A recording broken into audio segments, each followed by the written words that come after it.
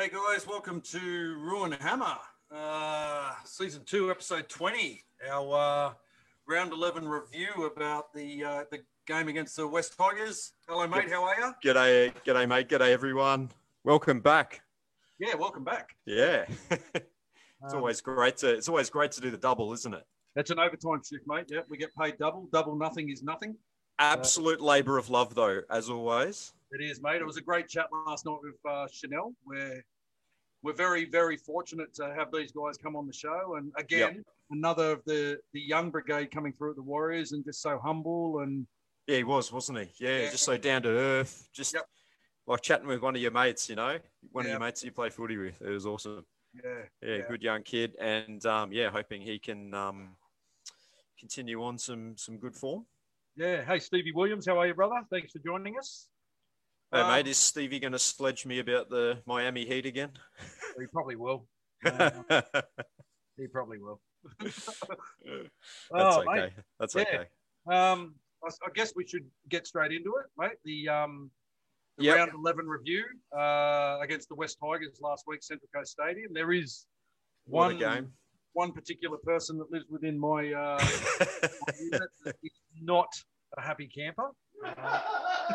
There we go. Oh, sorry, mate. But being prestigious silverware up for grabs like the Mike Doreen Cup, you can't take these games too lightly. No, we can't. We've got one hand firmly on that Mike Doreen Cup now.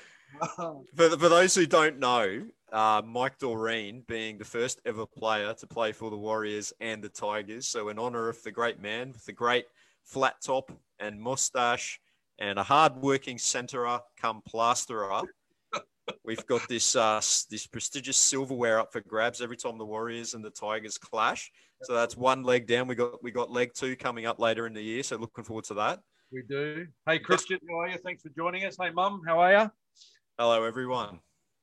Mate. So into that game, as per usual, Coach Brown made a couple of changes to the side named on Tuesday. Eli Katoa, originally named on the bench, he was promoted to the run-on side. We had Jack, the merchandise merchie, go back to the bench. Reece Walsh to fullback, and RTS to the wing to replace the injured Ken Namalo. And just on that, there were reports late last week suggesting that Ken was suffering from some sort of mental health issues and had walked away through his contract. And I just want to clarify that those rumours are absolute bullshit. They're just fabricated stories people like to make up. I don't know why it happens, and I don't know where it comes from. But I personally spoke to the team management. I spoke to the team welfare officers, and I actually spoke to Ken himself on Friday night at the game. They were all baffled as to where these media reports were coming from. All these reports, on social media posts, Warriors, it's crazy, isn't it? Forums and stuff. Yeah. It was actually a calf strain that Ken's picked up. He picked it up in the Dragons game, and he's been playing through that pain. He has looked a bit ginger, hasn't he? The last few weeks. Yeah, even in that Dragons game towards the end there, you could kind of pick up that he wasn't 100%. Yeah. So I just wanted to clarify that and just put it all to bed. So if you see any of these posts on these Warriors fan forums on social media and that, just let them know that we've spoken to the club and the man himself, and from the horse's mouth. From the horse's mouth. None of it's true. I mean, if he was suffering any form of mental health stuff, he wouldn't have been at the game doing a fan signing session and sitting there supporting the boys on Friday night. So it's absolute garbage. It's we'll get to the game. This week's game a little bit later, but again, he's still suffering from that injury. So on to the Friday night's game last week, mate. Yes, well, there's a bit of rain around during the day in Gosford, which made for slightly greasy conditions. The Tigers got off to a very good start in this game. They got a set restart and they forced the dropout, and some scrambling defence, which was a little bit of a hallmark of our performance in this game, hold them out. But they really had, as I said, started off well, had the better of the early exchanges, and old BJ Leilua put a grubber into the in-goal area. And Walsh looked to have it covered, but he just let it, he just tempted fate, Just let that ball bounce a little bit too far and paid the price with Garner rushing through and scoring. So they got out to a 4-0 lead. Dewey missing the kick. Yeah, it was one of those games that actually Juan and I spoke about it when we were up there, and the drive up, we're both saying that it was going to be the team that made the least mistakes that would come away with this win. And and as you said, we get that first mistake, that first error for Garner to score, and Dewey misses that kick. The Tigers then continued to dominate field position, and they were keeping us well within our half. But luckily for us, Tommy Talau makes an error, and we get crucial field position. And then Reece Walsh throws a gem of a long ball out to hectic Pablo Montoya. Hectic. Montoya to score in the 11th minute. Cody misses that kick, and it's a tied up ball game for all. Roo, where you get your cap from? Where'd you get the cap from, bro? This one, I got it from CapZ, capz.com.au. Yeah, check it out. You can also get these from the Warriors store as well over at online. I would go there first, but capz.com.au, I think, and Urban Wear have these, and Culture Kings. After that 4-4 scoreline, we get a set restart and make good meters upfield, but unfortunately, big Benny Murdoch-Masilla makes an error, and we fail yet again to complete a set after points. Well, Luke Brooks's kicking game was on in this game, and he forced a dropout, and the Tigers did a pretty simple shift to the left, and Garner runs through a gaping hole to score a very easy try in the 17th minute, which was converted by Dewey, and it wasn't looking too good there. That was, our Garner is a good hole runner, and a good edge forward, but he got through there pretty easily. 10-4 lead, and Moses Mbaye made a mistake from the ensuing set, and we get great field position, but it was probably our worst set of the night because we got to the last tackle. It just slowed right down. It almost went down to a standstill, and we just failed to get a kick away. And it was looking very disorganized. And then the Tigers almost score through a last tackle kick that Dane Laurie bats back. And luckily, Tohu is Johnny on the spot to take the intercept there. Not long after that, my boy Jazz put on a report for a high tackle in the 24th minute. Not really much in it, which was reflected by the match review committee letting him off. And then Leilua makes a mistake on attack. RTS streaks away, but he's roped in. And then our attack goes through. Our attack comes to a bit of a standstill. CHT puts a grubber into the goal, into the in goal, and it looks as though Cody is taken out by Mbaye chasing through. But it goes to the bunker, and of course it's ruled as a fair contest. Of course it is. What else would it be? Exactly. And the Tigers get a 20-metre restart. Nick McCurchis just said, "No jersey tonight, Hammer. What's going on, mate?" Oh, they're in the wash, bro. It's actually quite warm down in Sydney here tonight. Just thought I'd wear a shirt tonight. A bit warm for you, is it?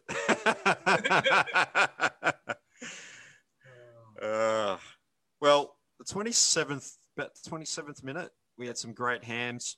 It was great movement, actually, this one. Went through Jazz, Cody, and then to RTS, put RTS into a hole, streaked away again, and expertly positioned the merchandise on the outside, the big, strong, strapping merchandise running away down the sideline there for a try. He had a very good first half, actually. He did. It was great to see him back. And that was actually our first try from inside our half this season. Oh, was it? Yeah, it was. Yeah, Matty Russell was onto that one. He mentioned it about 3 times. I guess because it's quite unwarrior-like for us not to have had a few more tries like that already, but it could be a sign of things to come, the way our attack was looking at this point in time in the game anyway. So that brought it back to 10-all. Cody kicked that one. Didn't have a great night with the boot, though, must be said. 30th minute, and Dane Laurie makes an error, and Walsh tries a long ball out to RTS on the wing, almost gets intercepted by Tommy Talau. You're thinking, oh, here we go. But luckily, the young fella's that full of confidence that he goes there again. And, another long looping peach of a ball out to RTS, who dives over the line. for a try to make it 14 points to 10. Unfortunately, yeah, Cody missed that kick as well.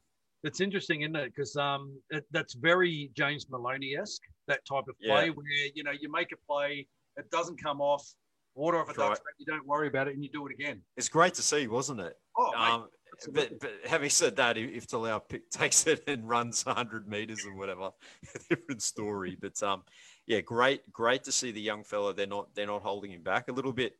Maybe it's a bit like what Clinton Torpy was talking about last week, where Daniel Anderson didn't try to quash their natural game. He said, "You guys go out and do what you do."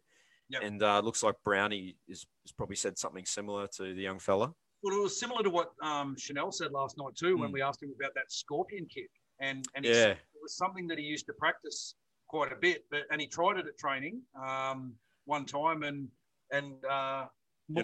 side afterwards and said, "You ever do that in the game?" And I'm going to rip you, head off. Exactly. So it's great to see coaches encouraging that kind of play in their players, that natural eyes up type of footy. Definitely is. Yeah, very encouraging. Yeah. We had some razzle dazzle in the next set, which put us in a great position. Cody puts in a kick that hits the upright, which is touched by Chanel, the man we were just talking about, which prevented a try to young Eli Katoa. The Tigers get a set restart and go on the attack and almost score again through a great kick. But Talaui's put over the sideline after fielding a kick with 2 minutes before the break.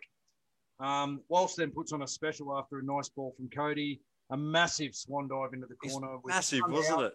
Yeah, mate. He almost scorpioned himself. His legs almost came around and kicked the back of his head. Yeah. What's a guy from Ridiculousness? Who hosted the Ridiculous show? Yeah. Oh, I know the guy. You've been proud of that, the scorpion. The human scorpion. Rob Deerdeck. Rob Deerdeck. Yeah. How good is that show? It's funny. Funny as. And Cody misses again from the sideline, and we go in 18-10-0 at halftime. Yeah, it's great half of attacking footy, but you couldn't help but feel that some of those missed kicks might come back to haunt us. The second half, there's a poor kicking game. So there's no real contest with our kicks. That's one thing I noticed, is that it was almost back to that whole kicking for the sake of kicking. Yeah. Just straight down, taken on the full, no real contest on them. And then a terrible mistake from old Hectic Montoya in the in-goal area. This was a bit of a throwback to Manu for me. I remember him making a few of these clangers back in the day, but he was all arms and legs trying to pick up like a baby deer that just been born, or as they say, as Will and Brad say on This Warrior's Life, a newborn giraffe or something like that. He was just absolutely all arms. Granted, it was a bit of an awkward bounce. Yeah, it was, but he should have at least cleaned it up. And it was a bit too hectic with that. And it was, probably the worst start to the second half because, we went in with full of confidence after the Walsh heroics, and then they're straight back into the game at 18-16, the 44th minute. And then the 49th minute, Walsh kick return and spreads to Montoya, and he's got a 2-on-1 and he doesn't pass. And then there's a bad turnover later in that set. Yep. And Tigers, at that point in time, the momentum starts to switch, that dreaded momentum switch that we seem to experience every week that we're really struggling to contain. Yep. And the Tigers regain a bomb and they almost score again. Like it was, they took the offensive bomb, and it was, again, just some scrambling defense that holds them out. Yeah. And then in the 50th minute, our man Hectic Montoya makes a break down the sideline and ignores an unmarked on the inside to kick which is recovered by the Tigers. Hectic. Two tackles later, Jazzy's penalised and put on report for the second time. And again, it's just crucial momentum swing going against us. Both sides start looking fatigued after a fast start to that second half. But the Tigers were really looking the better of the two teams, despite being down at that point in time. Yeah, they were. They definitely were. But we weren't without our chances. And we had numbers on the last tackle in the 55th minute, and Katoa throws a long ball. So we're on the attack, and there's numbers, and instead of going through the hands, he tries to throw the long ball out to Montoya, and It gets intercepted by Nofaluma, Yep. the 150 game man. Streaks downfield, and you thought that was good night. But then out of nowhere comes Wonder Boy, Yep. Walshy, and also BMM did a great job to be on the spot there. Yeah. Unfortunately, though, he did hold down a bit too long in the tackle, but it's one of those ones where you're damned if you do and you're damned if you don't. Yep. If he doesn't slow the play down, they get a quick play, and I reckon they score easy. Yep. Because we're struggling big time there. But yeah, unfortunately, he goes to the sin bin. Dewey takes the 2 points, and we're locked at 18 all. Well, I'll just go back to the Katoa. Like, probably if he had his time over, he would have gone through the hands rather than trying to just immediately throw the cutout ball. Yep. So it's just like a couple of little dotting the I's and crossing the T's, maybe a little bit of footy smarts there. Yeah. And hopefully, you know, he'll learn from that. I'm sure Brownie would have pointed that out as well. Yeah. A mistake from the merchandise, unfortunately, in our own half, and the Tigers go on the attack. And then the man again, the merchandise, penalised for a high tackle. And on report, it wasn't as bad on the replay. No. Dewey then takes another 2 points, and the Tigers go up 2018. And I was thinking at the time, it's probably just what we needed with the man in the sin bin and soak up, you know, a couple of minutes with the kick. It's a funny one, I know. It is, because, and I was the same, because when Katoa, Katoa got sent to the bin, and they took the first 2 points to get back to 18 all, I kind of thought they had us on the ropes then. Yes. And maybe keeping the ball in hand, but then I do understand, you take the 2, you get it to level pegging. It's a guaranteed 2 points. Yeah. You're back on, When they got the second penalty, you know, I thought they let us off the hook because having... you know, a man in the bin, or it might have even been 2 men in the bin at that point. I think it was just before it, but we were on the ropes. We were backpedaling massively, Yeah, exactly. I mean, despite the fatigue, we still look dangerous, and only some desperate defence stops Pompey from scoring. And then that 65th minute, Katoa lifts in the tackle, and Katoa, that's it. He's put on report and sin bin there. That's right. Yes. Yeah, not a great look, that tackle, unfortunately. And then the Warriors are down to 11 for the 22 seconds. You know, BMM returns in that 66th minute. The Tigers go on the attack, but a relieving forward pass from Mbai gives us a bit of a break there. And to compound that, we receive a crucial penalty. There's a bit of pressure on the neck of Tohu Harris there. Geez, we needed that. I was just sitting there like, that is an absolute godsend of a penalty. Yeah. So we got field position. I think we got a set restart as well after that. And then Cody sort of came into his own there, put on some great footwork, and then absolutely threaded the needle into the in-goal area for Egan to race through and score his first try of the year. Yep. And we go up 24-20, with the kick, and there's 10 minutes to go. And that's kind of a bit of a turning point for us, because we don't do things like scoring when we have a man in the sin bin. No, it was something really refreshing. Yeah, it was. Yeah. So that was actually Cody's 10th try assist of the season. He had quite a good game. Yeah, a lot is said about his inconsistency, but when he's on, he can be a very creative half, very dangerous, great running game, good short kicking game there as well. The ensuing set after that, that's when we got the set restart, and we march upfield and we're hot on the attack again. An absolutely brilliant ball from Wonder Boy. Walsh finds an unmarked hectic Montoya, who hectically races closer to the posts to dot down, and we go up 30-20. That's unfathomable with a man in the sin bin. Yeah. And at that point in time, even though we're Warriors fans, at that point in time, I was like, all we got to do is clean up this short kickoff, and we'll be right. Yep. Yeah. I mean, yeah, you're right. Amazingly, we'd scored 2 tries with 2 men in the bin. And then, again, we failed to clean up the short. There we go. We're right back under pressure. Pompey ruled to have knocked on from the high kick, which is successfully challenged by RTS. Wasn't that one for the books? It's a massive call that gives us the ball back, and we regain our full complement of players when Katoa's back on the field. But later in the next set, RTS uncharacteristically loses control, and then he unsuccessfully challenges. That was probably more of a strategic challenge then, I think, just to give them like a couple of minutes break. But they took about 30 seconds to look at that one, unfortunately. Absolutely. Absolutely. And then the final 5 minutes.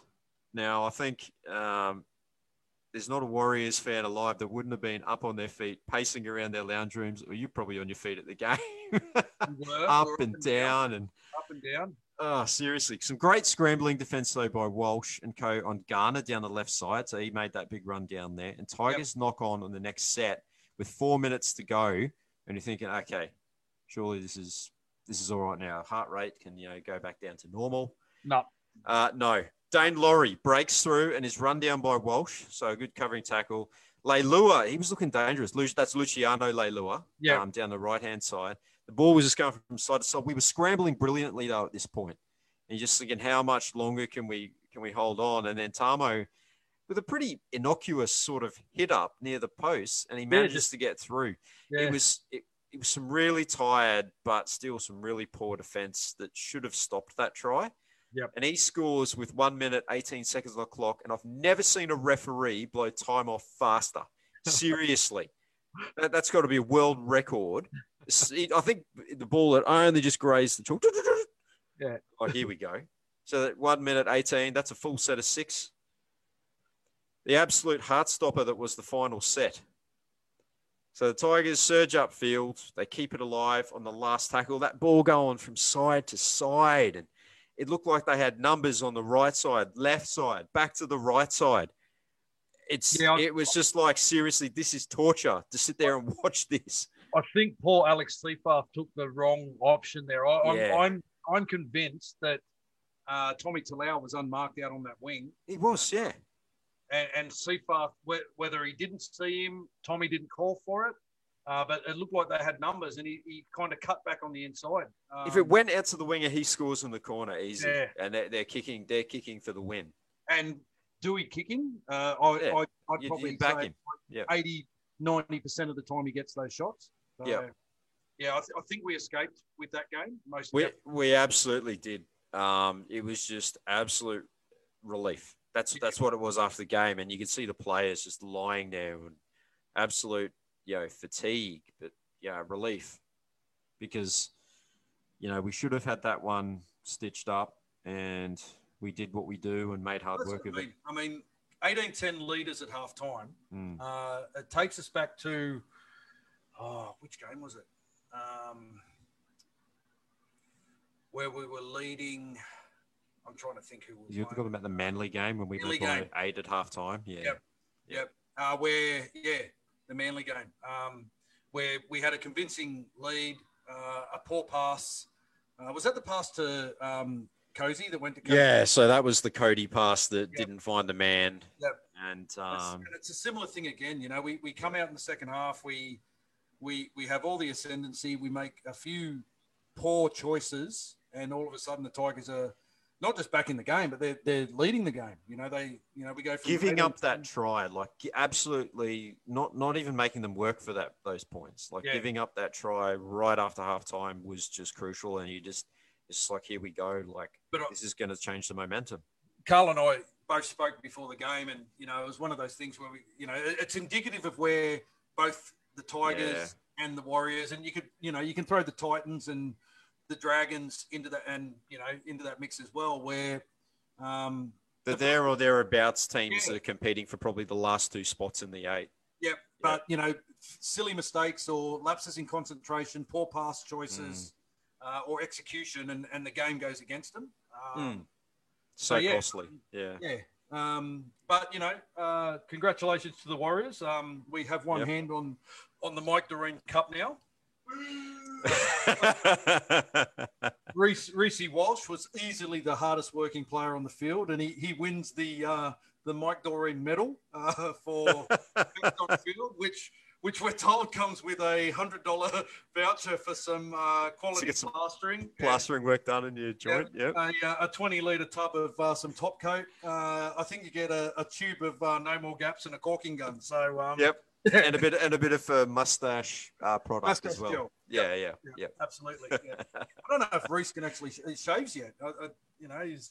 He's He's got one of those baby face complexions. He does, eh? He's a real baby face. Yeah, he is. He is. Well, maybe when you're older, son. Yeah, it was it was an interesting game. It was at least our completion rate was back on track. You know, I think against Parramatta we only completed it at 60%, but we're back up at 81% this time round. We didn't have the Tigers had the win in the possession stakes, 53 to 47%. But yeah, you know, it was all in all, it was a solid performance. RTS, even though he shifted to the wing, still managed to clock up most meters in the game, 241. Which is about par for him this year. Yeah, and I did notice that he doesn't stay on his wing a lot. Like he defends on the wing, and he's done that at the Roosters, you know, for many years. But in attack, he tends to have a bit of a roving centre, wasn't he? Yeah, roving responsibility. He was popping up both sides. Our man Hectic Montoya with 169 metres. Tohu Harris. Very mixed game. Yeah, absolute. You know, quality performance, 160 metres. Oh yeah, he was unreal. All those people that keep calling for Wade Egan to be dropped, 55 tackles with no misses. Good game from Egan. Yeah, I was impressed. Yep, he's coming good. Yeah, he is. He is indeed. Yeah, so we'll go back to. We'll look at some of the other games that were played over the weekend. So on the Thursday night, we're up at Townsville, where we'll be this Friday night. The Cowboys 36 over the Knights 20. There were two debutants in this game. Simi Sagi. Yeah. Sorry, Sagi. Apologies for the pronunciation there. Yep. And Helium Loki. Yep. Loki for the Cowboys, eh? Lucky Thor wasn't on the other team. No, he wasn't. Yeah, no. Cowboys got into an early 16-point lead, I should say, which included a Murray to a Lungi double. The bloke I'm actually worried about for Friday night. Yeah, well, he scored a double against us a couple of weeks ago, too. Yeah, he did. Yeah. Both Jason Talmalolo and our mate Lockie Burr, first half sin bins, which enabled the Knights to get back to 16-all. So it was a funny sort of a game. Yeah, it was. We got it 16-0, 16-all. Again, it's probably indicative of those two teams that are just kind of hovering, not really at the bottom, but sort of mid-table. Yep. Mid-table teams. Knights with an early try, they actually went up 20 points to 16. But Murray Tuilagi with his third try got the Cowboys back in front. From there, it was all the Cowboys. Congrats to Toddy and his men. Yeah, congrats to Toddy, mate. They're working hard up there. Hard working, yeah. Yeah, we wish Toddy nothing but success, except for this Friday night. Except for this Friday. Sorry, Toddy. Absolutely. Our game was the 6 o'clock. Yeah, our game was the first of the Friday night games, and then the second Friday night game was the Sharks 13 versus Dragons 12. It was a painful game to watch. It had me wanting to stab my eyes out with forks. The game of the round. Mate, the scoreline with only 4 tries in that game would indicate it was a defensive masterclass. However, it was 2 inept teams who struggle to score points. I'm trying to find something positive to say about this game. And all I can say is the Dragons were obviously affected with their injuries and suspensions from Magic Round. And congratulations to Josh Hannay. It's his first win over a contracted first-grade coach. His previous wins were against interim caretaker coaches. So, I guess that's a good thing for the something Sharks. For Josh, yeah, for the Sharks, yeah. Okay. Is it best we move on from that? Yeah. 3 o'clock game on Saturday. Just looking at face value, thought it wouldn't be much of a game. This is actually a decent game. Titans 30 over the Bulldogs 20. The Bulldogs turned up for this one. Yep. Titans got a dominant start with tries to Brimson and Big Tino crossing over for his first meaty at the Titans for an early 12-point lead. The Bulldogs fought back, and they try hard and they're working hard, but they just lack that talent and polish. Yep. In their squad, unfortunately. And they fought back it was only 18-10 at halftime. So that was a fairly good result for them. Napa got sent to the sin bin early in the second half. The Titans capitalised immediately, got out to a lead again. But then back-to-back tries got the Bulldogs back to 24-20, and you thought, this could be game on here. Fortunately for them, AJ Brimson streaked away to secure the game for them, 30 points to 20. Yep. They're thereabouts, aren't they? The Bulldogs. You kind of feel, they're like us a couple of seasons back, but just don't have that polish. Just don't have it, yeah. But I mean, if you could win games on heart alone, they're trying their hardest to stay in the contest. Always, that's never in doubt. Yeah, you can see that. Yeah. The next game was probably the upset, if not the round, if not the season, definitely the round. Broncos absolutely. 34 over the Chooks 6. All the pre-game hype was about young 17-year-old Joseph Suwali finally making his debut after they've been teasing us with it for the last. Have you ever heard about this kid? I don't know. I've never heard about him. I know. And then the Roosters also honouring the retiring Jake Friend, which was a nice touch. Yeah, it was nice. But the Roosters obviously fell into the Tigers' problem where a milestone game they just didn't turn up for. The Broncos' old men of Copley and Mead got the Broncos out to an early 10-0 lead. That's army. The Roosters did hit back, running in 3 tries to lead 14-10, with goal kicking letting them down. Mead got himself a double for the Broncos, and they led 16-14 at half time. And then the Broncos just came out with back-to-back tries for a 28-14 second-half lead. Mead with a hat-trick to win the game. It was probably a performance from the Broncos that you weren't expecting. No, absolutely not. Poor old Victor Radley took his angry pills before the game. He got bin twice and he's on report 4 times. So, he's spending a couple of weeks on the sideline to reflect on his performance.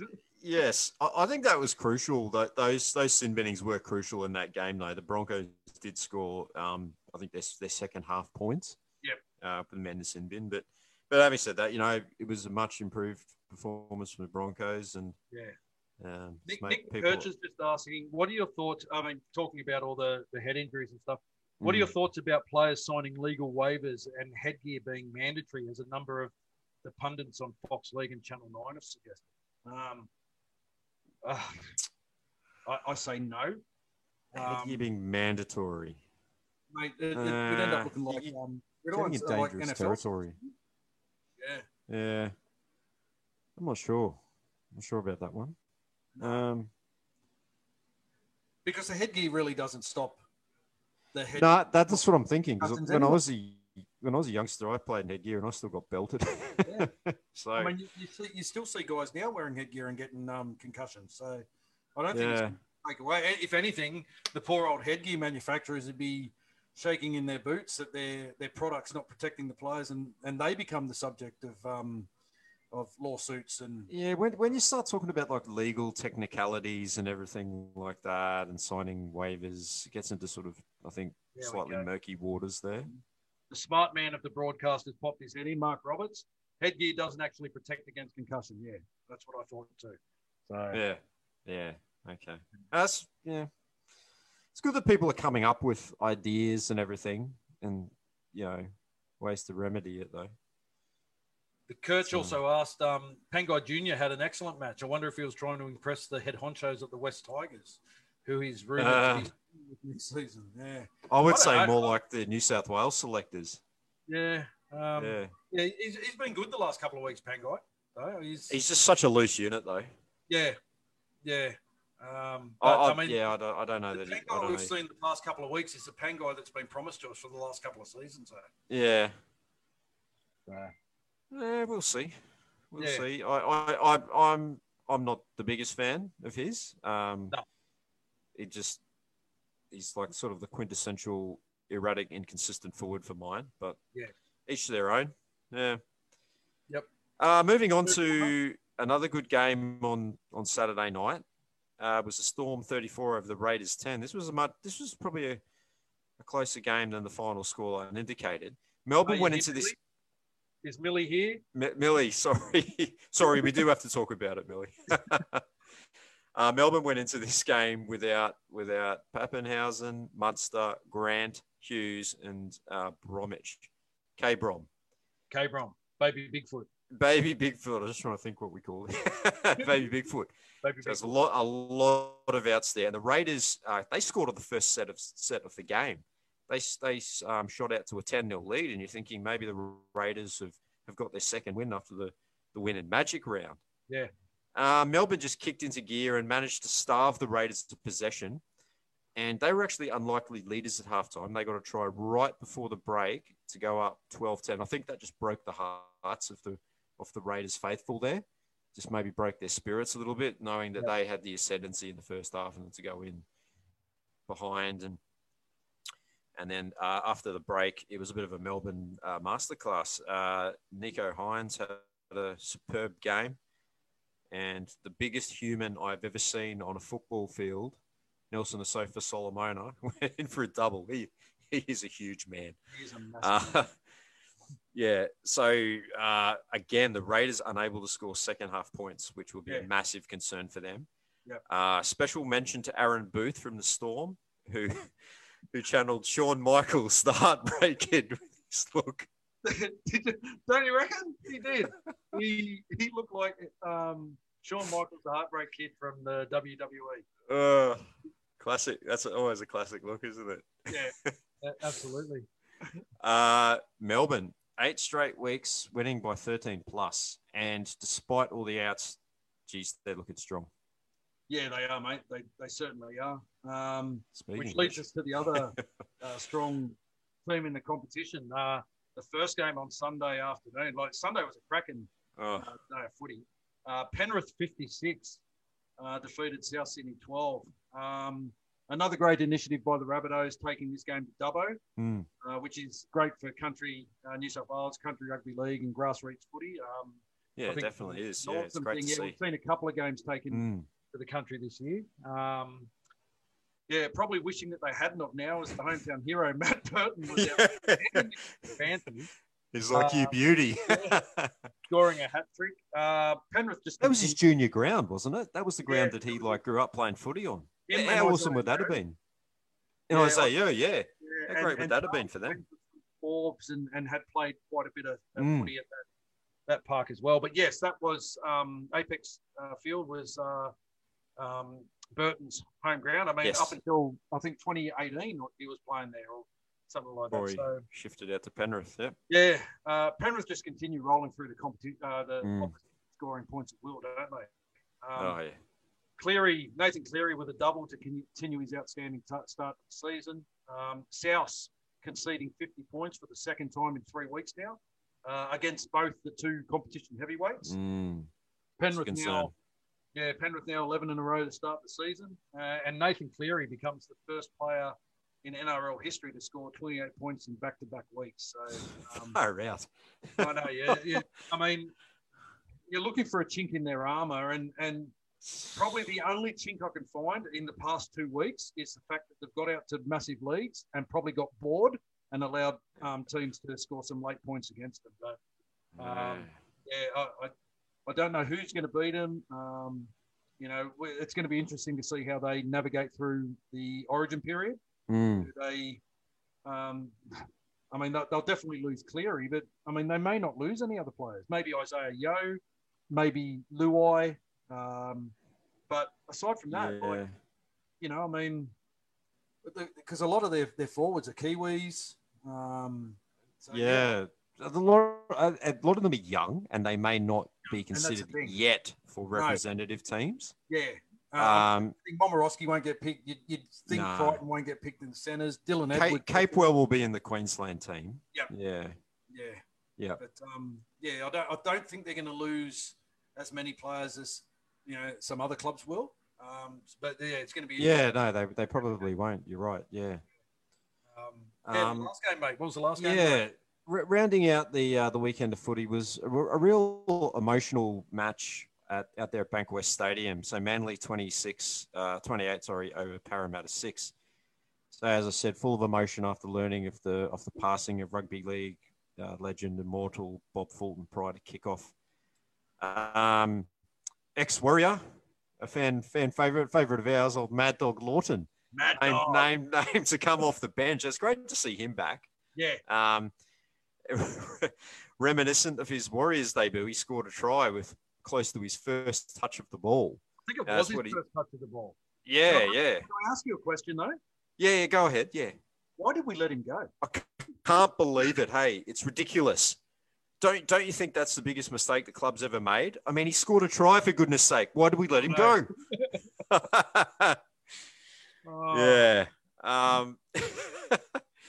But right on cue, he went from hero to villain and got sent to the sin bin right after the WDWLHG hashtags were going up across social media. Like, oh, hang on, he's just been sent to the sin bin. Absolutely. Okay, maybe that's why we let him go. Yep. Old Hank Scorpio with his flamethrower with a first half double for the Sea Eagles. And Parramatta were just never really in the game. As much as they were talking it up, saying, oh, this is a close game and everything, like Manly just always had their measure. Yep. They just dominated the game on the back of a great defensive effort. Another 5 sin bins in this game, highlighting the inconsistency. Yeah. And one player who's a star of the future, we mentioned a bit before, Josh Schuster. Yeah.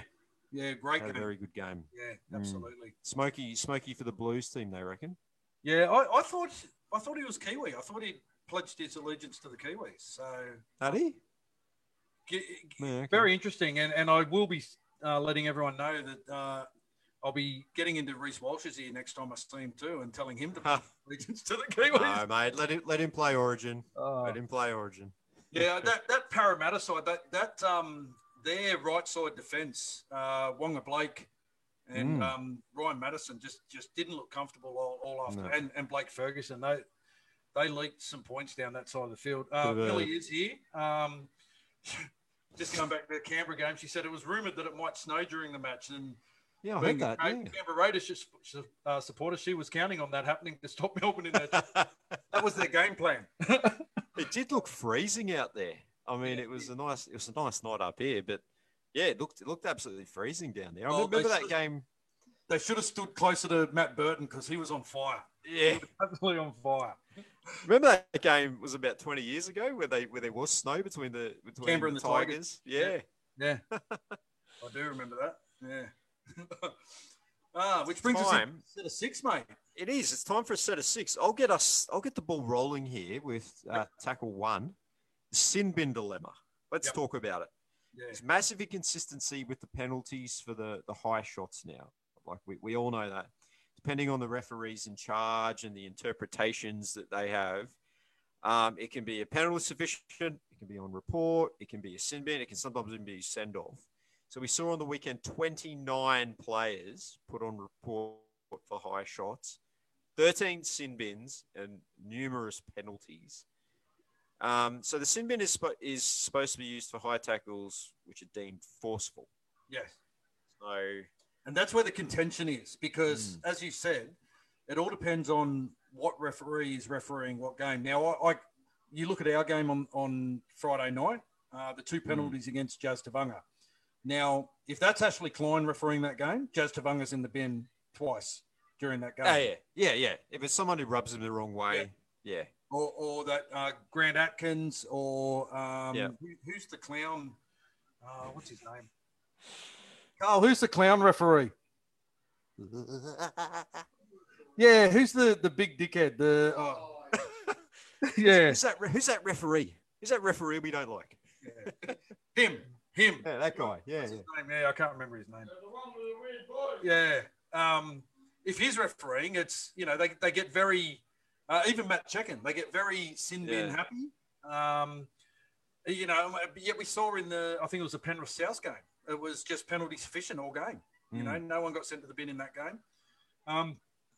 It was interesting that Victor Radley, who's now copped 5 weeks suspension for his 700 indiscretions in last week's game, came out and said that he's not going to change his tackling style or his tackle technique. I did see that. The guy then should just buy a membership and get a grandstand seat, because he's not going to be spending much time on the field. He ain't going to be playing much footy. I saw that and I was like, that's very cocky. The thing is, though, that the tackle technique of these players has to change. It needs to be adjusted. But they've spent the whole of the off-season, practicing their tackle technique. And, it's all about first man in high, covers the ball, second man in, stops the movement forward, and third man in, takes the legs and gets them to the ground. The problem that they've got now is that they're changing the rule midway through the season and expecting guys to adjust very, very quickly. And it's not going to happen. And it's going to take a little bit of time. It's going to be a teething period, but the onus is on him to adjust to the game, not for the game to adjust him. That's what I'm saying. It's a bit arrogant, to make that comment.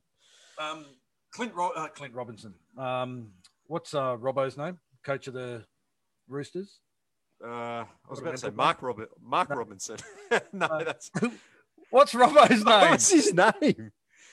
Anyway, Robbo. Oh, we're having a shocker tonight. Oh. Robbo, the guy that coaches the Roosters. I can't even think of his name either. Trent Robinson. He's come out with his 3-point plan. So grade 1 is penalty sufficient. Grade 2 is sin bin. Grade 3 is send off. And that's all well and good. Yeah, but again, it comes back to the interpretation of the referee in interpretation. Charge. It does. 100% because you look at, you go back to Magic Round when the Cowboys played the Roosters and Lachlan Burr hit James Tedesco high. Now, James Tedesco was on his knees, pretty much, falling down. Lockie Burr actually had bent his back and was, if Tedesco's upright, he's hitting Tedesco around his midriff, cops Tedesco in the head and gets sent to the sin bin. Now, under the rule, the sin bin is supposed to be for a high tackle, which is deemed forceful. And there's no way in the world that was deemed forceful. So it just shows. No. It highlights the inconsistencies that are going to happen from referee to referee, game to game. It is inevitable. Yep. Yeah. Kia ora, Jay Harris. How are you, brother? So it's an interesting one, and I think it's something that's going to be a problem over the next couple of weeks as well. Oh, yeah. Yeah, there's going to be that teething period before, I guess, the penny kind of drops for everyone and it starts getting worked into the game plan and worked into the training systems and everything. Look, I'd hate to see an Origin or a grand final you've got to worry decided on a referee's interpretation of a high shot. Yeah. I'll move on, mate. The Melbourne Storm system is something that I want to discuss. Melbourne have continued their success once again this season, and it just seems every year at the beginning of the year, because of players moving on, like it happened when Inglis moved on, and then it happened again when Cooper Cronk moved on, and now Cameron Smith moving on. Slater. People just seem to write them off. Oh, they won't be as dominant. And every year, we talk about them year after year. It just doesn't matter who pulls on that purple jersey. They seem to know their role and they do their job. We had Slater retire and Drinkwater was going to be Jerome Hughes was going to be his replacement. Then it was Drinkwater, and all of a sudden Pappenhausen comes out of the woodwork. He gets injured, and Nico Hines just slots straight in. Smith retires, and they've got the Hectic Cheese and Harry Grant waiting in the wings. Craig Bellamy is just a master of consistently bringing out the best in his players. Last week we saw Jerome Hughes and Munster both out of that game, and they named Cooper Johns, who's played one first-grade game, and Chris Lewis, who the last time I heard Chris Lewis's name, I think he was a New Zealand tennis player that... I was going to say he was an England fast bowler. I think it was a New Zealand tennis player too, who was in the women's final against Ivan Lendl back in the 80s, playing in the halves, and they just didn't miss a beat. They looked like that was their jersey to wear, and they were the number one choice in that team. And it's amazing. How many other teams in the NRL could you take out the first choice halves pairing on the same week and put a couple of other guys in there, very inexperienced? They took out the spine. The whole spine. Okay, so the whole spine. How many teams in the NRL could adapt to that? None. None, exactly. And I go back to what Bellamy was able to do with a young Cooper Cronk. So when Cooper Cronk came through the system, he didn't quite have a position, and Bellamy molded him into a half. Yeah, and he's done the same thing with Jerome Hughes. That's right. Jerome Hughes is not a natural half; he's a fullback. Yeah, and he's just been able to mold him to fit specifically into that system and to know his role. It's just crazy how successful it's been. I think I think Millie might be a cricket aficionado because she said got bowled by Wasn't Macram in the 1992 World Cup final. He did. Yes, he did. Yes, he sure did. That was an unplayable delivery as well from old Wasim. He could bowl that man, Wasim and Wako Yunus. I'm not a cricket fan, mate. I find it one of the. I love my cricket. I'm a student of cricket. Yeah, I do love it. Yeah, you're absolutely right. Chris Lewis, he was a fairly handy tail ender, but had no answer to Wasim that night. So yeah. Mark Roberts has said Warriors are starting to get a bit of a production line this season, though. Yeah, we are. From really, really good purchases of players, which leads Rob right into his next topic. Okay. I'm going to give you a bit of a rant warning here because I could go off on a bit of a tangent here. So you have been warned. I'm going to talk about strategic squad building. So building your squad is all about the bigger picture and planning for the future. So the best clubs, they do it right. They get it right. We've just spoken about the Melbourne Storm. Wayne Bennett is famous for a couple of older guys in his squad saying, I think it's time, tapping them on the shoulder, moving them on, the bigger picture in mind. How do I start this? It's something that we've struggled with, and sometimes the clubs that aren't at the top struggle with this as well. Like you sign a player that's on the market, someone comes up for purchase, and you're like, I'll sign that guy. Yep. He might not be the right fit for your club, though. He might not be the right position, the right age. I hate to say this, but I must sort of bring up the West Tigers here as a club that maybe hasn't done this as well, with ending up with quite a few players that just end up being misfits, like your Josh Reynolds and your Mbais and guys like that. Yep. It's a science that we struggle with. Is O'Sullivan? It's great to have someone the minds of like O'Sullivan and Gould at the club at the moment. And we know that our long-term signings are strategic. Yep. And the release of players now is starting to make some sense. Yep. So signing young guys, young centres like Pompey and Berry to long-term contracts at the expense of Hiku, well, it might not be so popular because Hiku's, let's face it, a popular player, a big, a friend of the show and everything. But it makes sense to have these guys are the future of the club. Yeah. And they're going to build around these guys. You lock down two players that are, say, 19 and 22 as opposed to a player that's 29. I mean, it's smart business. Absolutely. And you got to say, on the other hand, some clubs miss the mark, such as the Broncos, letting prodigies like Sam Walker and Reece Walsh walk away. Whenever the topic of recruitment comes up at the Warriors, and I notice this particularly on fan forums and on social media, it's like any player that pops up is like, Warriors should sign him. Brandon Smith, do you reckon the Warriors should sign him? Oh, mate. Now, this week... Have you ever heard that one? Matt Duffy and Nico Hines. Matt Duffy, Nico Hines. We need to sign those guys. It's like, let's look at the squad. Everyone blew up when we let go of Chance Nickel-Klokstad. Yep. Mostly because he went on to play well for the Raiders. And I mean, yes, what did we expect? We knew he was a good player, but he's a fullback and he was stuck behind Roger. So rather than, keep him out of first grade, because at the time we had really good wingers and centers as well, he wasn't going to get a look in. No. He stuck behind Roger Tuivasa-Sheck. I mean, there's no shame in that. He moved on to the Raiders and became a superstar in his own right. Yep. You can't keep everyone. We don't have a 300-man squad. No. Constantly blowing up about, we released this guy, we released that guy. It's going to be it's a terrible mistake from the club. And we should sign this guy. We should sign that guy. Like signing Duffy. Like, why? We've just signed Reece Walsh to be a long-term fullback. We have other guys at the club that can play fullback as well. Why would we then go and sign another specialist fullback just because he's available? Yeah, absolutely. Carlos reckons we should sign BJ Leilua. Yeah, but I hate to say it, but the Tigers signed Josh Reynolds when they had two halves. Yeah.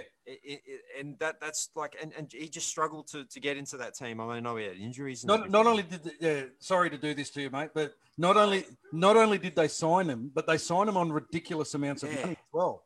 You know, like they've got Mbai on 800,000 and Russell Packer on 800,000 still in their thing. And are they still paying some of Reynolds' contract now, or is that done? Madalino.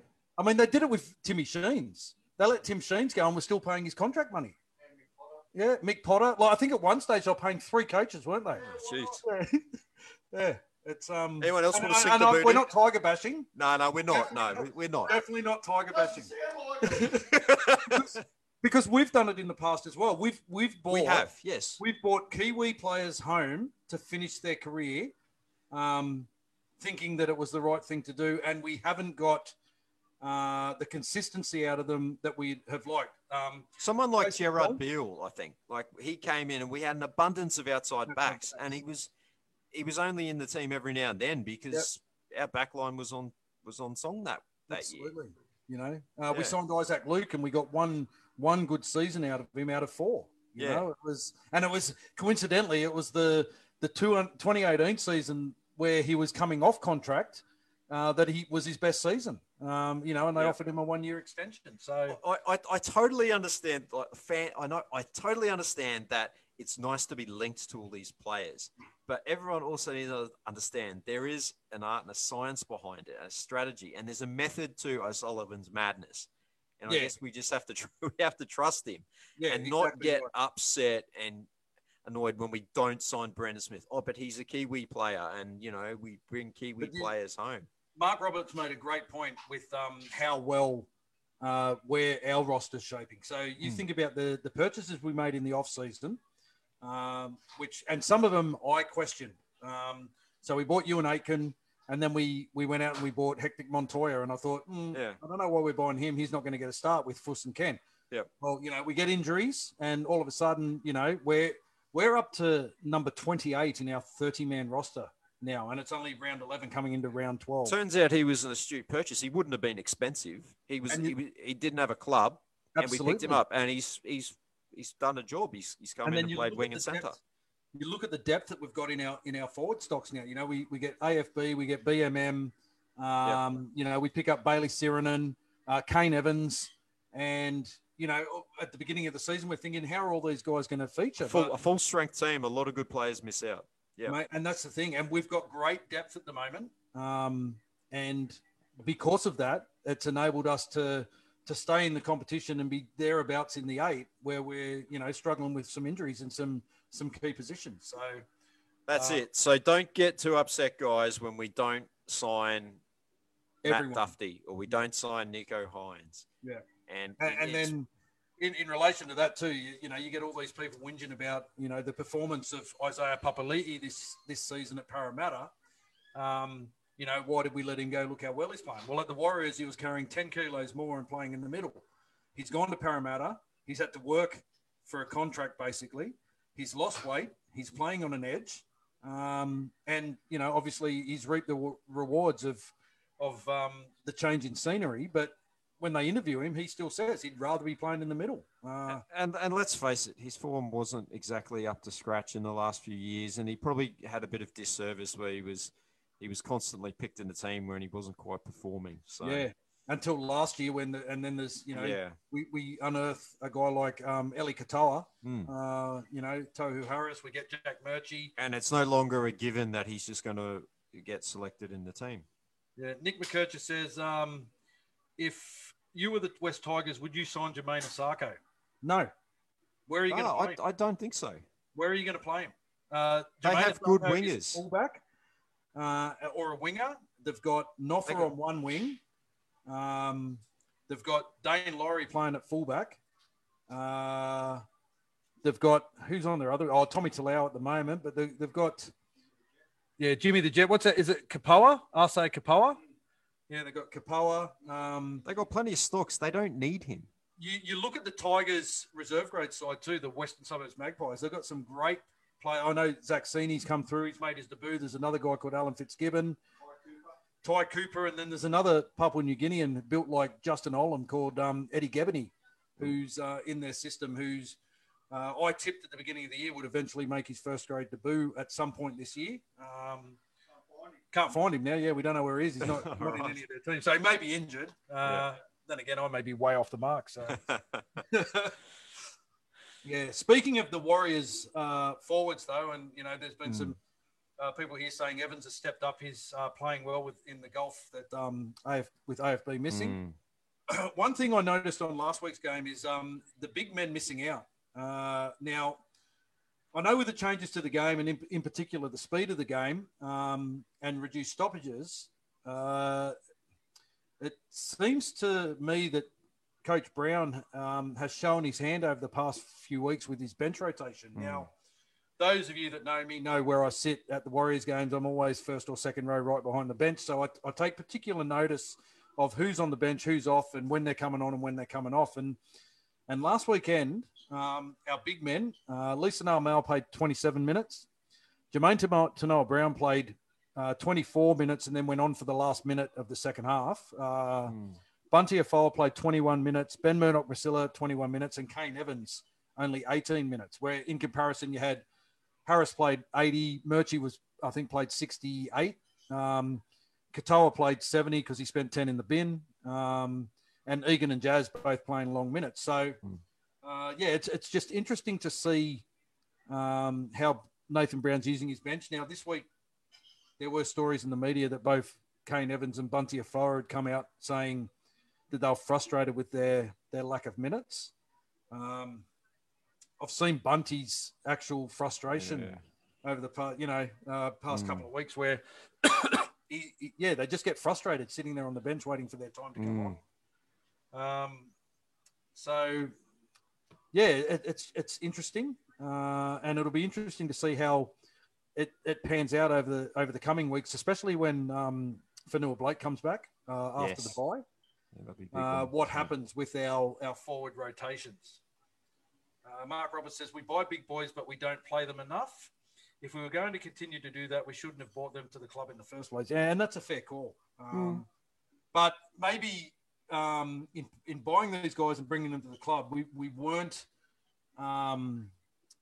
real sure on how this 6 again rule was going to play out. I think it's caught everyone by surprise how fast the game has got, and how the reduced stoppages have made the big men a lot tighter, a lot quicker. Just an interesting one that I've kept my eye on over the last couple of weeks. Yeah, right. Wow, that's interesting. We'll see how that pans out this weekend. Yeah, mate, we will. Yeah. Moving on to another topic that's somewhat similar to what I was talking about before, but let's talk about this 5-year plan. Gus Gould and his 5-year plan. So a few seasons back, he spoke about his pathways plan at the Panthers.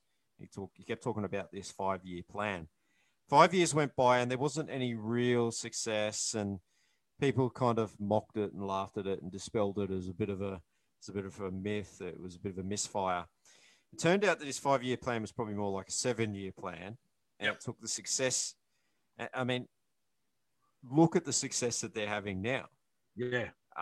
25 wins from their last 25 games, a backline with an average age of about 23, and on long-term contracts, all except for Matt Burton, who's obviously going to the Bulldogs next year. Very interesting to note that Gus was over in NZ recently, and he's looking over the facilities and starting his plans for our Pathways program, which is the reason that we brought him to the club. So if he's given the time to get the systems in place, our long-term future, I think, look, it's exciting. It looks very bright. Yeah. And if he can do something similar with the young nursery over there in New Zealand, he can cultivate and bring that talent through, in 5-10 years' time, the sky could be the limit. Yeah, and that's the thing. And as a club, as fans of our club, we have to have patience. This isn't going to be – these pathway programs are not going to produce results straight away with the young kids coming through. But it excites me with what Penrith are going through now.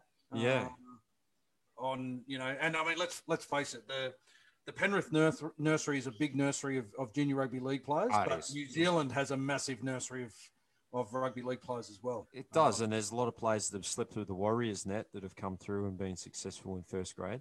Because those pathways haven't been there for them. That's right.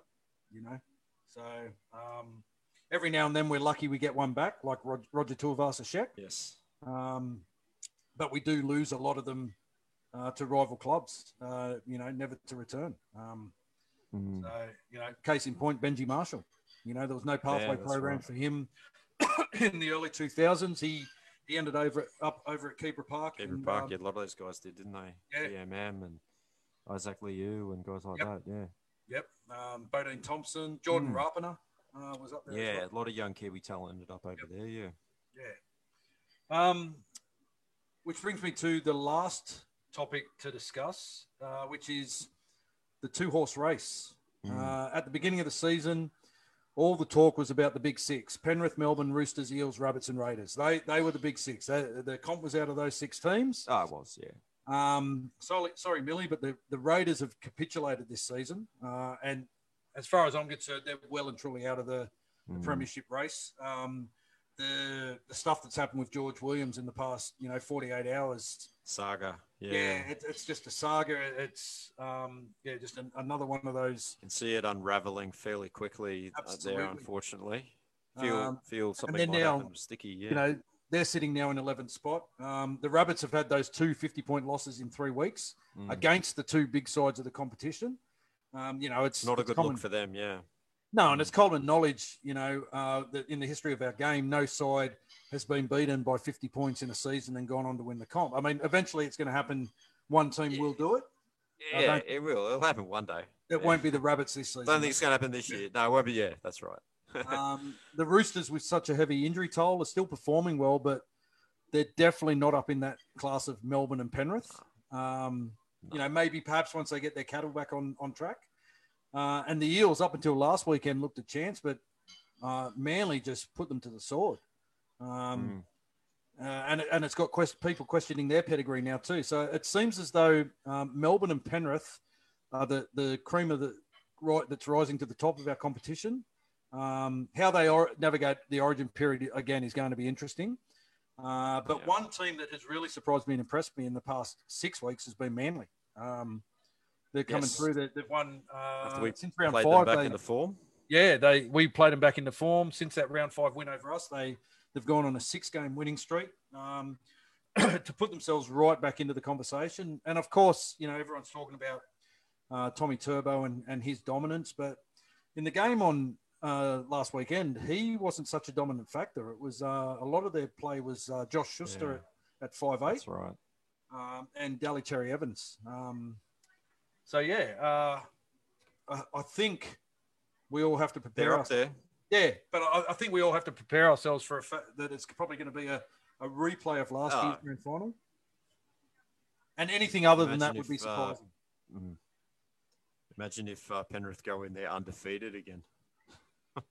Mark Roberts said another Canterbury junior just been picked up by the Bunnies just the other day from the under-18 tournament that's just been on. I'm assuming when you're saying Canterbury junior, you're talking about Canterbury in New Zealand and not the Canterbury Hapless NZ, Bulldogs. Yeah. So this week, we'll move on. We'll go through the team list that's been named for this week. So very exciting. The very first time that Reece Walsh has been named in the number 1 jersey. Yep. Fullback.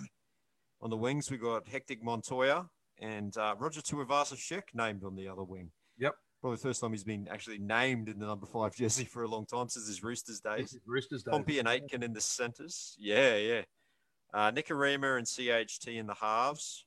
Front row of JTB, Young Maney, Wade Egan, Kane Evans, named to start. The merchandise and Eli Katoa in the second half. Tohu Lock. Interchange, Jazz, Bunty, Leeson Armau, BMM.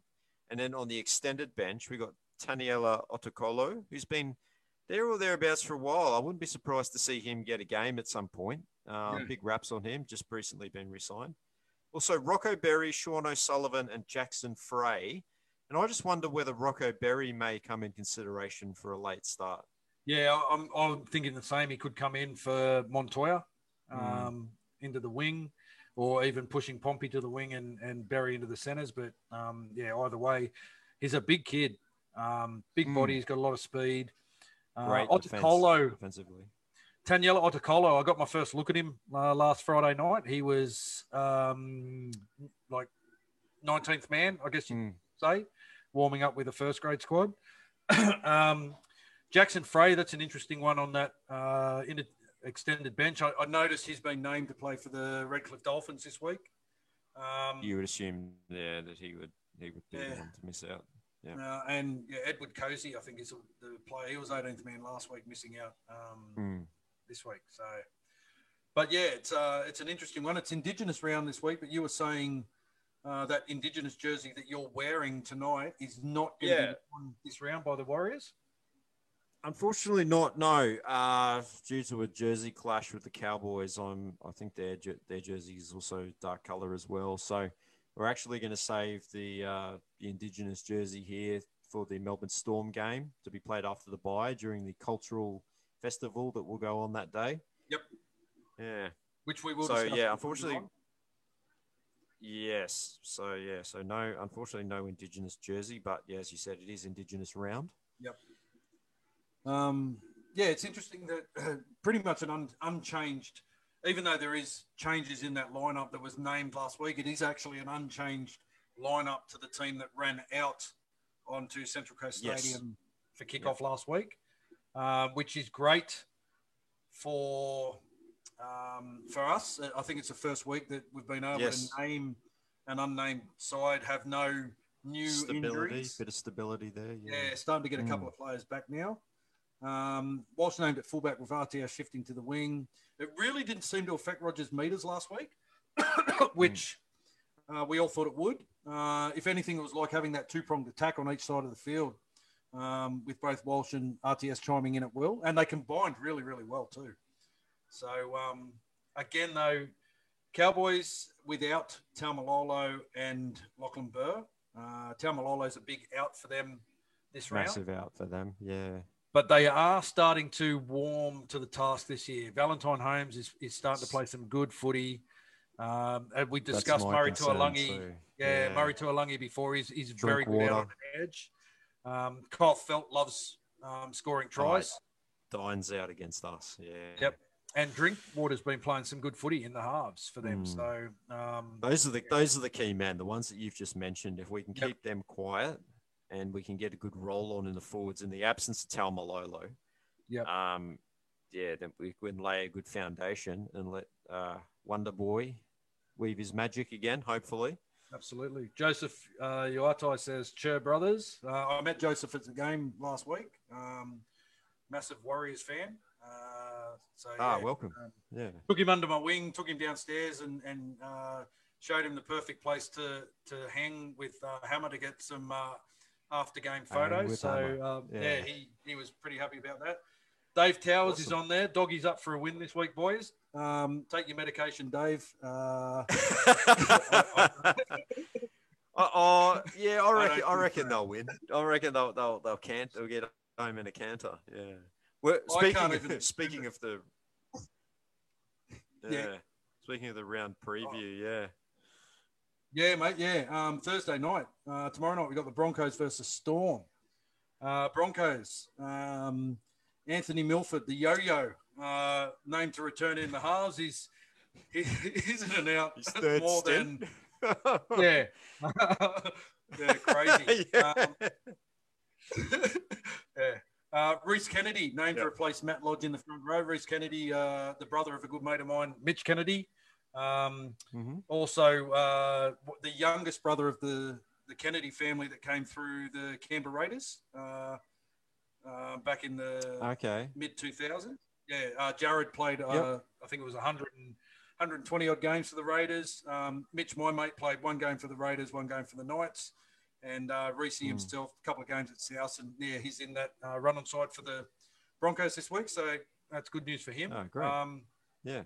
The Storm welcome back Jerome Hughes into the halves. Still no Ryan Pappenhausen and Cameron Munster, and the word today is that they both won't be back for Origin either.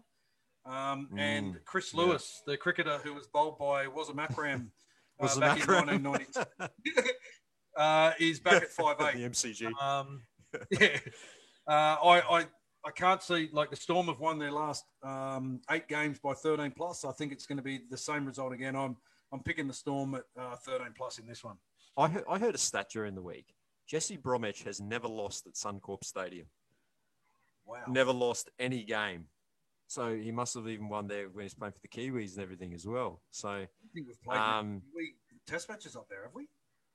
A couple. You know what? You know what? He might have been out with that. Him and Kevin Proctor with their nose beers. I think he was.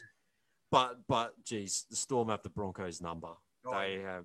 They just have the absolute wood over them, and I will agree with you. And it's Storm and a canter, 13 plus. Yep. Brings us to our game, 6 o'clock, our favourite time slot, 6 p.m. Friday, up there at the Queensland Country Bank Stadium. So the Cowboys, as we said, without Taumalolo and old boy Lockie Burr to suspension. Yep. Cohen Hess comes back into the team. As we said, an unchanged lineup, Reece Lightning at fullback, RTS to the wing. I get the very strong feeling that this is going to be an absolute heart stopper once again. Sorry, TK. I know I said that last week and it turned out to be true, but I just have the feeling that it's going to be one of those games where it's going to go down to the wire. I think we're going to get away with this one by 4. Yeah, I have to disagree with you, mate. I really think that the Warriors are up for this. They realise the importance of this game going into the bye next week. Important two points. I really think we're going to get up by 13 plus. Geez, I hope you're right. So do I, mate. So do I. I don't need any more of these. I know. Which brings us to the Friday night 8 o'clock game. The West Tigers versus the Dragons at Bankwest Stadium. The Tigers welcome back Jimmy the Jet to replace BJ Leilua. What would you call him in relation to a jet? He's probably a slug. I do think Jimmy's been named on the wing. I do think that they'll just bring Jimmy into the centres and push Tommy Talau out to the wing.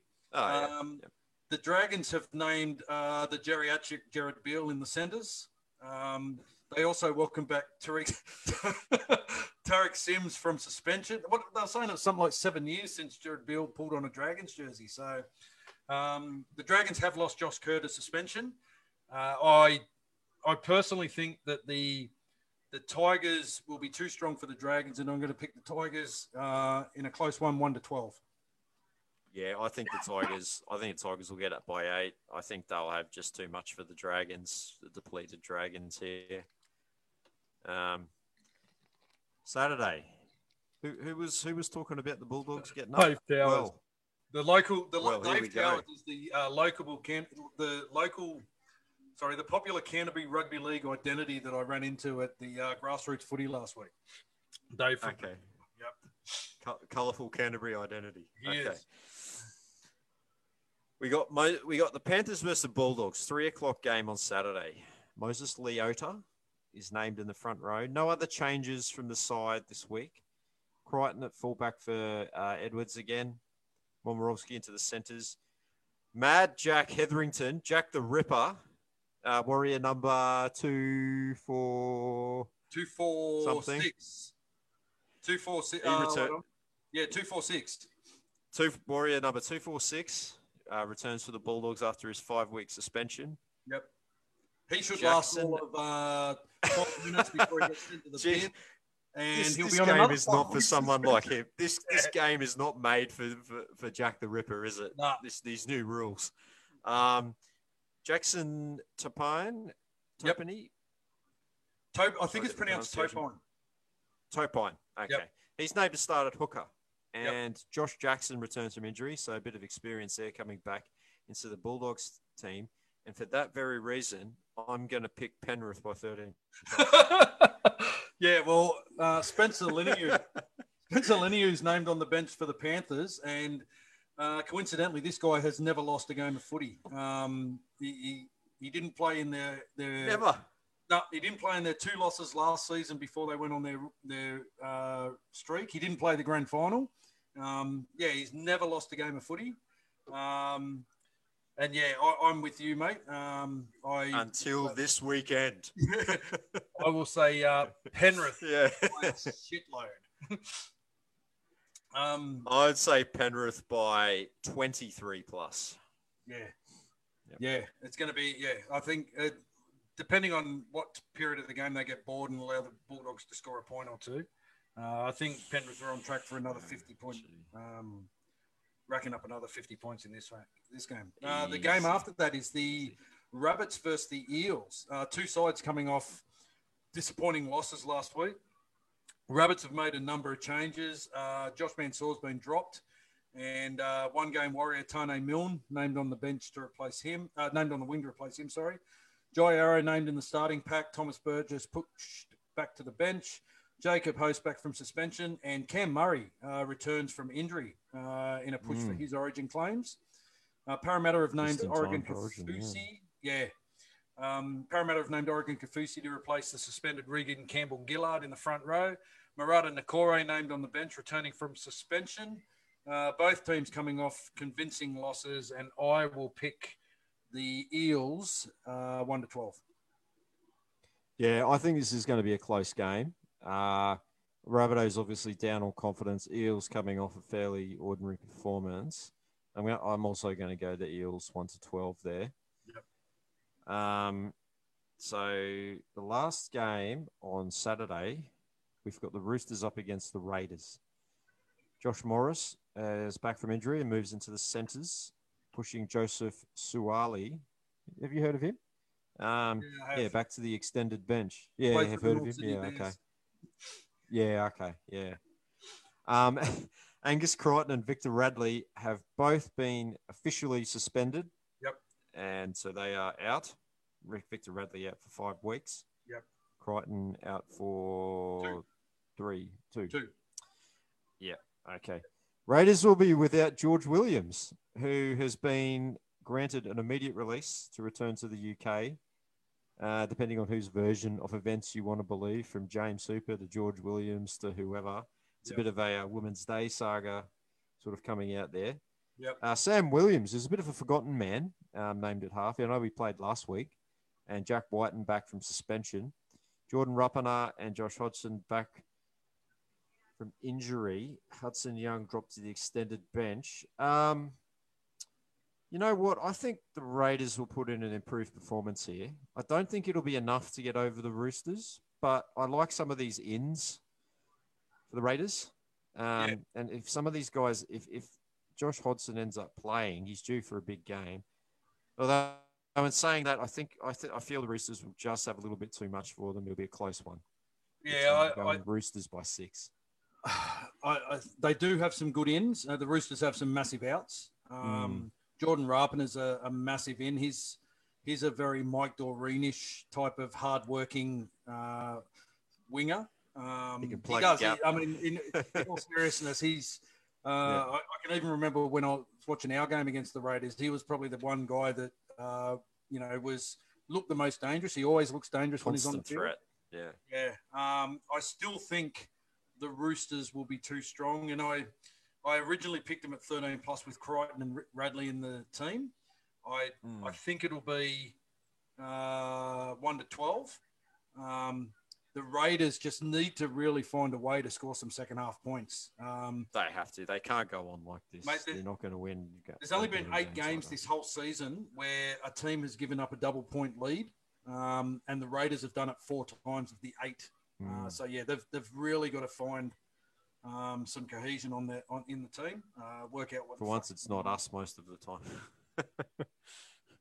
Billy says wrong. The Roosters are shot after Brisbane softened them up for us last week. Canberra all day long. I love your commitment to your team, Millie. Bless you, Cottons. Yeah, but I'm telling you now, it's going to be a long season for you Raiders fans.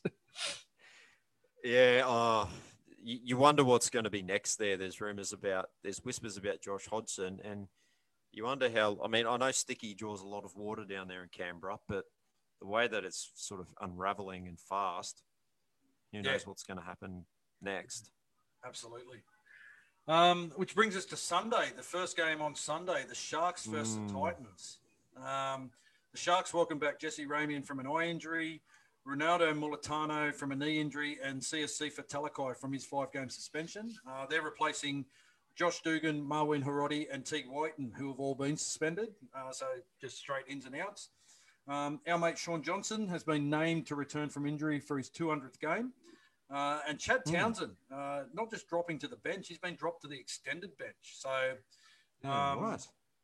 I mean, he has signed with the Cowboys. So, you know, if Sean Johnson's fit and Matt Moylan's fit, obviously Josh Hannay is going to, be playing those two guys. And Chad Townsend looks like he's going to be the odd man out now. The Titans welcome back our mate Paddy Herbert from an ankle injury. I love you, Paddy. Yeah, pushed back to the extended bench. Their big off-season signing, David Fafita, returns from his 2-game suspension. And I just think Fafita back in that side, I just think the Titans will be way too strong for the hapless Sharks, and they'll get up by 13 plus. You know what? I'm gonna do something crazy here. I'm gonna go the Sharks. I'd like to look at some of those ins, like Jesse Ramian back, Talakai has big impact there in the centres or the back row. Mulitalo is, okay. Mulitalo, as much as he carries on like a twat when he scores tries, he can find the line. Sean Johnson would be back and looking to have a big game, as being that he's off contract and everything. That's my only concern with Sean, is that maybe he's pushing his body too much too quickly to get back on. Is it too soon? Yeah, I get you. Look, I'm going to stick with it. I'm going to go Sharks in the upset of the round. Sharks by 2. Well, you heard it here, folks. Yep. Rob is officially on drugs. I'm just high on life. Oh, yeah. What's the last game, mate, in this? Knights and Sea Eagles to round out the weekend. Knights welcome back Kalen Ponga and Bradman Best from injury, and the only changes to the Knights, but those are 2 massive ins for them. Manly named Josh Schuster at 6, and Mad Dog Lawton to start on the back row. Do you reckon we shouldn't have let him go? He scored a try, for goodness sake. No. Okay, sorry. Curtis Sirinen also named to start. He's named on the bench. Yep. And big Otakuatu, the man omitted from the Flying Sea Eagles. It's an interesting one. Again, the Knights are one of those teams where you look at their lineup and they should be doing a lot better than what they are. Yeah. But they've got a couple of guys heavily entrenched up there in that coach's box. Probably at least one guy that they would like to have maybe a little bit less heavily entrenched. Yes. They're playing with no confidence at the moment, and it's hard to ignore the Sea Eagles' form. And you got to say that Eagles by 13 plus. I agree, mate. I just think the Sea Eagles are just playing with so much confidence at the moment. Morgan Harper in the centres and Brad Parker. They're not big name centres, but they're doing a good job for him there. Jason Saab's finding his footing out on that He's wing. become a real weapon, hasn't he, out on that wing? Ruben Garrick's goal kicking's on point. Great player as well, Ruben Garrick. He's a lot faster than what I think a lot of people give him credit for. Yeah. And then, they got that big pat with Sean Kepi and Paseka, Taniela Paseka. The big pack. Yeah, there's lots to like about Manly. Not nearly as hateable as they were back in the day. No. They're still hateable. They're just playing good footy. And I will pick with brains and not heart, and I will say Manly 13 plus. And just while we're talking about the Knights Sea Eagles game, a special mention to Warrior number 223, Blake Green, who announced his immediate retirement from the game yesterday. Blake played 50-odd games for the Warriors. 55 games for Warriors, the most he played for any club. Yeah. Did a job for us. And you and I always say, it doesn't matter who these guys play with before they come to the club or after they come to the club. Once they get that number, Blake Green for us will forever and always be Warrior 223. So, we thank him. Certainly will. Yep. Thank him very much. Thanks for his service. He's one of those guys that does chat to us through social media at various times throughout the season. I sent him a message this morning and he responded thanking me. Great fella. One of the real nice guys of the game. Absolutely. A real gentleman of the game. And I think his best is still yet to come. He's got such a great footy brain that he's going to be, if a club can move him into a coaching, mentoring type role. Yeah, that would be great for him. Yeah, he's just got a wealth of knowledge. He's very experienced. Played a lot of successful years in the Super League as well. Absolutely. So we wish you luck, Blake, and we thank you and we wish you and we salute you, Kakariki. Yeah, all the best in your retirement, bro, and whatever comes next for you.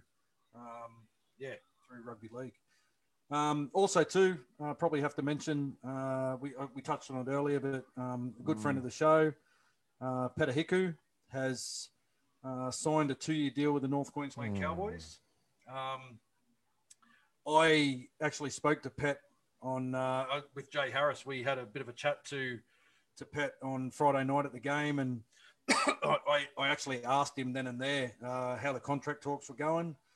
Knowing that he was coming off contract and we just signed Rocco and Adam. And he said, look, things aren't progressing as much as they have been. And he's had discussions with Toddy and it looks like he's going to be going to the Cowboys. And that was confirmed over the weekend. So, we thank Pet because he won't get back on the field this year for the Warriors with that injury.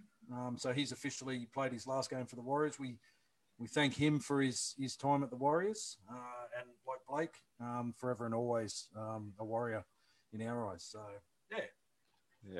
and Toddy knows what he's getting there with Petahiku as well. Mate, he'll be a great pickup for them. Versatile player as well. Yeah, fill in anywhere in the back lines. Played a bit of halves as well. Well, mate, the thing with Pet is he goes to the Cowboys, and you can probably pretty much say that Murray Tuolangi will go close to being the highest try scorer next year at the Cowboys. Such is Pet's game that he always being on the outside of Pet. Yeah. So as we were saying before, round 12 this weekend, us versus the Cowboys at Queensland Country Bank Stadium.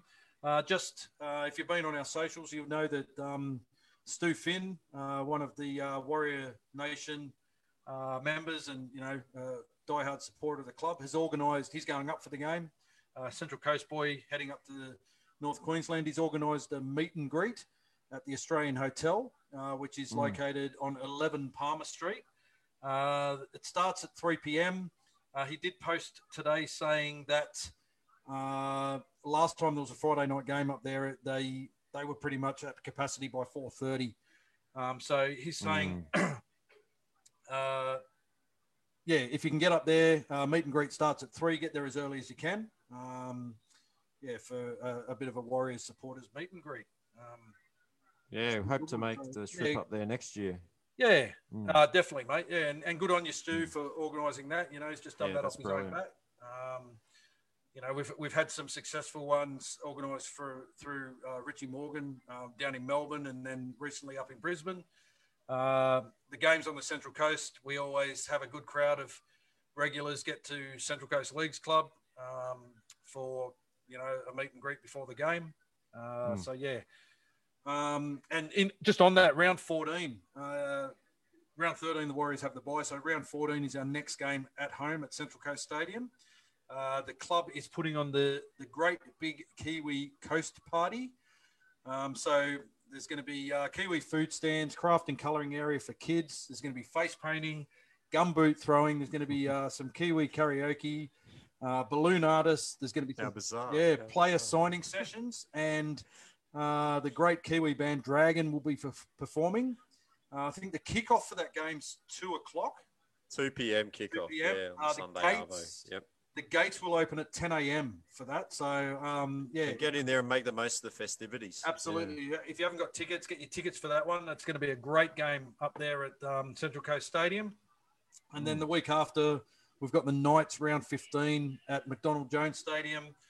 Tickets haven't gone on sale for that one yet, but when they do, we'll let everyone know. And then the games after that, which will be the games that they originally thought they'd be heading back to New Zealand. They've been still on the draw as Mount Smart Stadium.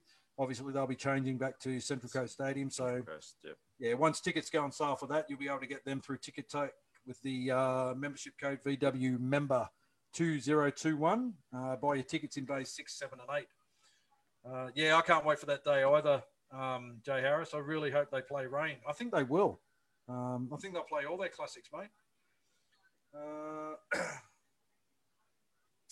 Merkircher says, I really like the idea of the northern stand at the new stadium in Townsville being of a low profile that fans in the stadium can see the CBD during play. I'd like to visit that stadium too. Yeah, we're going to plan to get up there next year for that one. Yeah, I've always wanted to go up to North Queensland for a game, and yeah, I think next year we'll make that happen. Yeah. And, Siala Ofamasonga says the Mati Martonga Beast himself, Adam Fanua Blake, back for that Melbourne game. That is confirmed. Yes. I spoke Massive to the man himself last week. Yeah, he will definitely be back for that. Again, you see us at the games. I've always got posters. Come up and, available. Yep. If you want posters, come and see me. Don't forget, if you miss our live broadcasts, you can always catch up on our Facebook videos, Instagram, YouTube, and of course the live shows you can catch up on our podcast platforms on Spotify, Apple, Google, Breaker, and Radio Direct. You can go to our link tree, Roo Hammer, and you can get links to all those, including the events that we have listed up over the next couple of weeks with our chats. We've got a couple of good ones coming up too, haven't we, mate? We certainly do. Who could ever forget the man that did this? Michael Witt coming up in a couple of weeks. And then 2 weeks after that, the week after that, we've got 1995 Warrior Original, Big Smokin' Joe Vunganar. He's going to come and have a chat with us as well. And to talk about, it'd be great because he'll be the first 95 original who was there in the formation years of the Warriors. So make sure you don't miss those chats.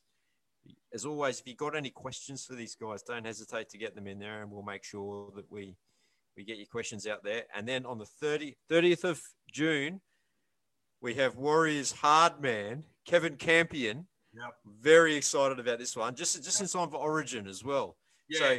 So Campo was actually the first Warrior ever to play State of Origin, making his debut for Queensland in 2001. So it'd be great to have a chat to him about all things Warriors, about his fantastic very memorable 2-season stint at the Warriors in 01 and 02 and the grand final, and then also talk a bit about State of Origin as well. So that will be a fantastic chat, no doubt, as they always are. Ciala says, thanks, Roo Hammer, for getting our Warriors fixed between games. No dramas, bro. Anytime. That's what we love doing. Labour of love. We just love talking about the team. Absolutely, we do. Past, present, future. Yeah. Absolutely. It's been a big week, mate. 2 good shows. It's always an up week. I'm always uplifted when we have a live guest on. Yes. I love doing. I love finding out the viewpoints and the stories of those current and former Warriors players. It's always a good chat. There's always something new comes out in these chats, something you didn't know, and it's great. And we do thank them for giving up their time to come and have a chat with us. Yeah. And chat with all you guys as well. And absolutely. Thank you guys for joining in as always. Yeah, we thank you guys for tuning in and following us and supporting us. Just keep sharing the posts on Facebook and so forth. Trying to build the profile, get more Warriors supporters on board. But I mean, as we always say, it's always just 2 fans just chatting all thing Warriors, inviting you guys into our homes and to participate in the chat. That's it. The kind of content that we would watch ourselves. So absolutely. Thanks everyone for joining in. To those that are heading up to North Queensland to watch the game live, make some noise. Make some noise, loud and proud. Thanks again to Stu Finn for organising the meetup before the game. Hopefully, nice we can get lots of pictures. And we'll be back next week, mate, with a review. We'll be, yes. Hopefully reviewing another win. Hopefully. Yes. Sorry, Todd. Yeah. Once again, guys, thanks very much for joining us. Hope you have a great evening. Enjoy the rest of your week. Everyone be safe, and we'll speak to you next week. Thanks, guys. Go the Warriors. The Warriors.